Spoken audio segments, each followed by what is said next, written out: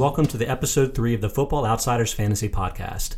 I'm Scott Spratt, a writer for Football Outsiders, which is part of the Edge Sports family. I've got a little housekeeping for you before I jump into the best and worst fantasy matchups for the weekend. The Football Outsiders Fantasy Podcast is now available on both iTunes and Google Podcasts, so please go ahead and subscribe on your iPhones and your Android phones. And please also rate and review. That really helps new podcasts like this one get off the ground.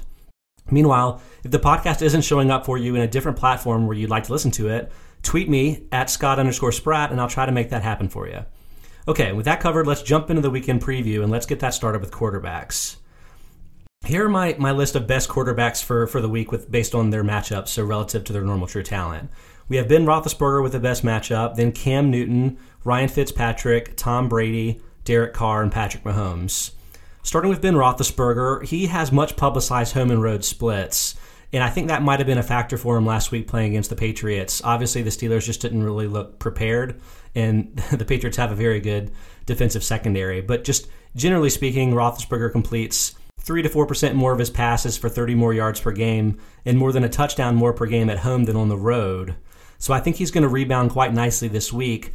Also facing the Seahawks, where I think their reputation is very strong as a pass defense coming from the Legion of Boom days. Those Seahawks teams cut passing touchdowns by as much as 50%. But over the last couple of years, they've actually promoted passing touchdowns a little bit compared to an average team. And in week 1, they were a better run defense, number 2 in run defense DVOA, compared to number 11 in pass defense DVOA. That was maybe a weird game against the Bengals, but I think I feel pretty good about Roethlisberger this week and have him in my top 10 at the position in PPR rankings. Cam Newton, he's playing tonight, and he draws the Bucs defense that increases yards per attempt by 15% and passing touchdowns per attempt by 53%. Had a rough week 1 of it too, but I think he should bounce back tonight and feel pretty confident in him.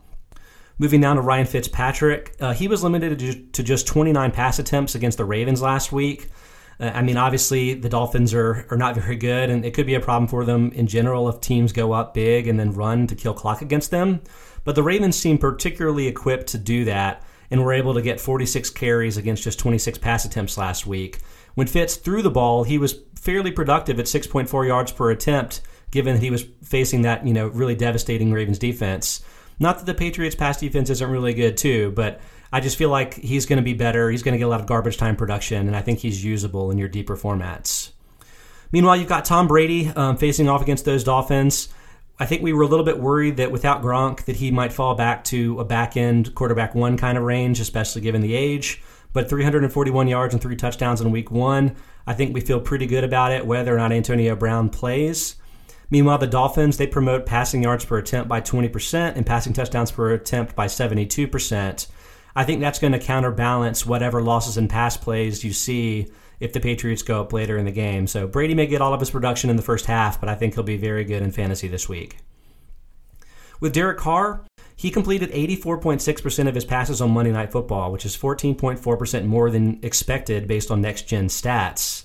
I think he's going to get many more than the 26 pass attempts he had in Monday Night Football playing the Chiefs this week. The Chiefs increased pass plays by 16% compared to normal teams, and I know they're trying to sort of overhaul their defense, which really struggled last year, but 1 week, not so good, allowing Gardner Minshew 275 yards and 2 touchdowns in relief of Nick Foles. So I feel pretty good about having quarterbacks face off against the Chiefs, also getting some of that garbage time production like Ryan Fitzpatrick. And speaking of Patrick Mahomes, I was a little bit, nervous, relatively speaking, for him last week, facing the number 1 projected defense in DVOA in the Jaguars. He had 0 problems with them, 378 yards and 3 touchdowns. And he has a better matchup this week against the Raiders. The Raiders increased passing yards per attempt by 21% and passing touchdowns per attempt by 81%. So, Mahomes may end up having fewer pass attempts, but in just 33 attempts last week, he was very productive, and I could see a similar sort of situation for him here. And then one more bonus guy I'll add here is Matt Ryan. He actually barely missed the cut in my start and sit article, which you can check out on footballoutsiders.com. But he has the good matchup at home against the Eagles this week. And the Eagles, I think they're a scary defense in a lot of ways, but I'll dig in more into why I think Ryan is a good start this week when I talk about some of the receivers that also have, I think, a good matchup for him this week. Okay, pivoting to the worst week 2 matchups for quarterbacks. We've got Kyler Murray, Jacoby Brissett, Josh Allen, Drew Brees, Russell Wilson, and Jameis Winston. With Kyler Murray, he had 54 pass attempts in week 1, and I know overtime was sort of irrelevant for that, but I would just mention that with the air raid offense under Cliff Kingsbury, I think he may sustain a very high number of pass attempts per game. And, I think he's probably going to be a mid-tier QB2 for a lot of the year, but this week you're definitely going to want to avoid him. He's in Baltimore. Baltimore cuts pass yards per attempt by 12%, passing touchdowns per attempt by 23%. And so I think that makes Murray probably not startable this week, even in your deeper formats. But again, normally a wide receiver 2 for me, and I think he's got a lot of fantasy potential. With Jacoby Brissett, he looked very capable in week 1 with a lot of surrounding talent. He's got that great offensive line to help him out, but he's facing the Titans defense that held the Browns in check in week 1. And the Titans were actually second in DVOA defense after week 1, just behind the Ravens, and just generally cut passing touchdowns per attempt by 18%. I think that's going to make Brissett a hard player to start, especially on a team that's probably more run-focused. So avoid him in fantasy and probably knock down T.Y. Hilton and the other pass catchers on that squad. With Josh Allen, he actually had 8.2 more fantasy points per game at home than on the road last season. But digging a little bit deeper into that, he had 6 of his rushing touchdowns at home and just 2 on the road, which I think may be a little fluky. So I'm not sure he's going to sustain that big split this year. He actually had the same interception rate at home and on the road. So again, I think that Allen may be a little bit more balanced this season. This matchup is a little bit of a quirky one to me because he's facing the Giants that looked really bad as a pass defense in week 1. But they also promote rushing plays by 40% and cut passing plays by 15%. So Allen may be effective when he throws the ball this week, but may not have to throw the ball very often. So you may be swinging his fantasy value this week based on whether he runs in a touchdown or not. And obviously he's done that a lot as a starter. But I think this could be the week that Devin Singletary breaks out and has the big game. So I'm going to try to avoid Allen except in very deep formats this week. Then to finish off the quarterbacks, I'll go with Drew Brees and Jameis Winston, the NFC South rivals. They both have 4.2 fantasy points per game more at home than on the road from 2016 to 2018. And both of them draw a road start this week, the former against the Rams and the latter against the Panthers tonight. And as such, they're both kind of in the back end of my QB2 range. And I think Brees in particular is a guy you're going to want to rely on at home. But on the road, if you can avoid him and play the matchups, I think that's the best way to use Brees in fantasy at this point in his career. And with Winston, you're probably not going to start him after last week, but I definitely wouldn't do it on the short week on the road in Carolina. Pivoting to running backs, my best week 2 matchups are Josh Jacobs, Christian McCaffrey, Mark Ingram, James White, Nick Chubb, Damian Williams, and James Conner. With Josh Jacobs, very encouraging 23 of the Raiders' 26 running back attempts on Monday night, and that boosts him up to top 10 in my true talent running back rankings, getting that kind of workload. And actually I have him third this week facing the Chiefs. The Chiefs increased rushing yards per attempt by 18% and rushing touchdowns per attempt by 72%. And even when Leonard Fournette was getting blown out last week, he had 13 carries with more than 5 yards per carry. So I feel like that's Jacobs' probably worst case scenario. In best case, he may score multiple times. So I'm very pleased and want to use him in fantasy this week. With Damian Williams, he's on the other side of that playing the Raiders. The Raiders boost rushing plays by 14%, rushing yards per attempt by 9%, and rushing touchdowns per attempt by 43%. So very good matchup in that respect.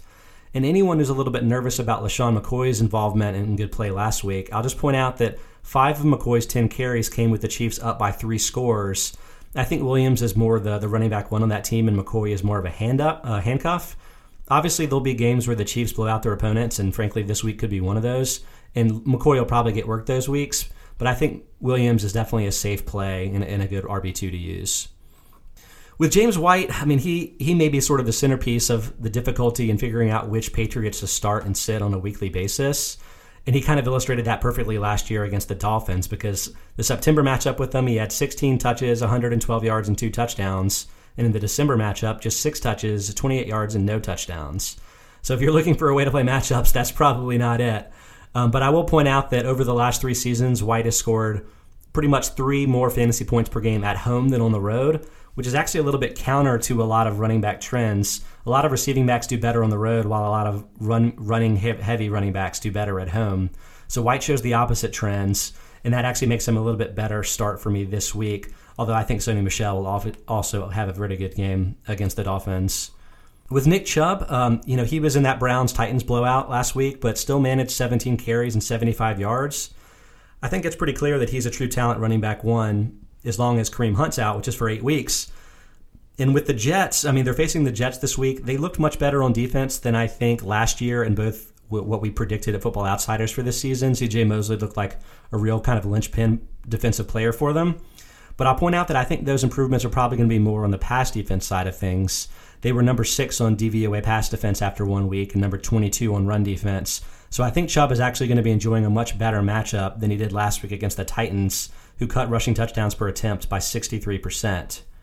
And just to close out here with a guy that wasn't on the list, we've got James Conner. I mentioned with the James White thing that running backs who run the ball heavily tend to do better at home and with receive a lot do better on the road. But James Conner's a guy that is heavily involved on both sides of that, so I think he's going to be pretty matchup proof in general this season. But again, I think he's going to be a good player to use this week. I think the Steelers just in general are going to perform much better at home. Pivoting to the worst running back matchups of the week, we've got Marlon Mack, Royce Freeman, Malcolm Brown, Latavius Murray, Frank Gore, and Phillip Lindsay. With Marlon Mack, he actually gets the Titans that Nick Chubb got last week, so he's a guy that obviously looked great last week, great offensive line that he's running behind. Normally he's going to be a running back 1 for me, but falls to the back end of running back 2 range for me this week. Obviously usable in all your normal types of leagues, but maybe avoid him in your DFS matchups. For Royce Freeman and Phillip Lindsay, they're at home, but they're facing off against the Bears. The Bears are the only defense that cut rushing touchdowns per attempt by more than the Titans do. They're at 50% reduction there. So that's pretty tough. And I'll say in particular, I think Freeman is going to have the more difficult matchup as more of a touchdown scorer. Last week, Phillip Lindsay ended up taking almost all of the passing down work for the Broncos, and I think he's going to be heavily involved as a receiver this season, which is going to make him a little bit less dependent on the matchup. And then in particular, facing against the Bears defense is great in pretty much every respect, but they were, quote-unquote, just the 10th best defense in DVOA against receiving backs in 2018, while they were top 5 against wide receivers at every position and tight ends. So it may be a very small weakness of the Bears team, relatively speaking, and that could make Lindsay usable. I have him 25th in PPR this week. With Latavius Murray, I thought he was going to be a little bit more involved in week 1, just 8 carries versus Alvin Kamara's 20. And with that split, I've dropped Murray to 44th in my true talent rankings, and he falls a little bit further this week facing the Rams because the Rams cut run plays by 8% and rushing touchdowns per attempt by 10%. Facing off against them, we have Malcolm Brown, who I think surprisingly had 2 touchdowns last week with 2 goal line carries, none for Todd Gurley. And maybe that's going to be a way that Malcolm Brown is involved throughout the season, but he's still going to be kind of a matchups-used guy because he's not going to be involved in the passing game. Gurley's just an incredible receiving threat. They brought in Darrell Henderson, the rookie receiving back. I think Brown is probably only going to contribute as a runner. And you've got the Saints who boost rushing touchdowns a little bit, but they cut rushing plays in general by 15%. So I think that if you kind of add that up, I think that's going to make it a little bit of a down matchup for Brown. I'm happy to have him on my bench, but I'm going to wait and see a little bit before I use him. For the Bills, Frank Gore had more rushing work last week, 11 carries versus just 4 for the rookie Devin Singletary. But Singletary was actually on the field for 48 snaps versus just 19 for Gore. Gore just happened to run the ball on a lot of his plays. And I think that Singletary looked really good and is already being the passing down option. I think is going to very quickly end up being sort of the dominant running back for that team and get most of that work. So Gore, I don't want to start in general, and I'm not going to start him this week for sure. Singletary is someone you definitely need to pick up if he's still available in your leagues. Bonus running back here with a bad matchup, David Johnson facing off against the Ravens. I feel like it could be a very modest rushing day for him, but I'll point out too that he had 6 catches on 7 targets last week and lined up as a receiver, either in the slot or out wide more than 10 times for the week. So I think relatively speaking, he's going to be pretty matchups proof as a guy that facing those good run defenses will probably catch the ball a little bit more. And as such, he's 14th for me this week, so not too far of a fall for a guy facing what may be the best run defense in football. Let's head over to wide receivers. Best week 2 matchups. We've got Julio Jones, Juju Smith-Schuster, Tyrell Williams, Calvin Ridley, and DJ Moore. I mentioned I was going to circle back to the Falcons versus Eagles matchup. I have Julio as my number 1 PPR receiver, and Calvin Ridley is my number 11 PPR receiver, both guys that I want to use this week at home in the Dome in Atlanta. And that's a contributing factor. But I'll mention with the Eagles, they've traditionally had a very good pass defense, and it probably is the case that they will, given the depth of their pass rushers. But week 1, they were the 4th worst pass defense by DVOA against the Redskins and the 3rd best run defense. It may be an anomaly, I'm not sure, but either way, the Eagles promote pass plays by 19%, the most in football. So even if they're preventing the typical efficiency you would see from Matt Ryan or any offense they're facing, they're allowing more passing plays. And if the Falcons fall a little bit behind this week, I think they'll have better success than they did against the Vikings last time and grab some fantasy points for Ryan and for Jones and Ridley. With Juju Smith-Schuster, he's up to 5th in my PPR rankings this week. This is a lot of it is just about the Roethlisberger home and road splits. When he's at home, it sort of rises all boats, so to speak, for that offense. And I think that they're going to figure it out. They've got a lot of talent on offense, even without Antonio Brown there. And speaking of without Antonio Brown, Tyrell Williams and Darren Waller, clearly the top 2 receivers for the Raiders. And given the dearth of skill talent otherwise on the team, I think they're going to be very usable, kind of like a wide receiver 2 and a tight end 1 pretty consistently this year. Facing the Chiefs this week, I think both of them are plus starts for the week. For the Panthers tonight, last week we had DJ Moore getting 10 targets versus just 4 for Curtis Samuel. I think there were a lot of people in either camp as sort of the breakout candidate this year, and I was kind of always more of a DJ Moore guy, and I think that split is going to be kind of typical for those 2 players. And Samuel's obviously a big play threat and could thrive even with a lower volume of targets, but DJ Moore I think is going to consistently be a top 20 wide receiver for me in my weekly rankings. And against the Bucs tonight, I think he's a very plus play. One extra guy I'll mention here, Devontae Parker. He just missed my list. He gets that extra garbage time scoring opportunities on the Dolphins, and as such, he's 41st in my PPR rankings this week. I think he's probably the Dolphins wide receiver you're most likely to start in your deeper formats. But I'll also mention that I'm very bullish on Preston Williams' long-term potential. Maybe more of a keeper in Dynasty League play. I'm not sure I'm ready to rely on him in typical fantasy formats, but he's a big receiver that I think could score a lot in the future, has a very bright future. For my receivers with the worst weekly matchups, we've got DeAndre Hopkins, Larry Fitzgerald, John Brown, Will Fuller, and Tyler Lockett.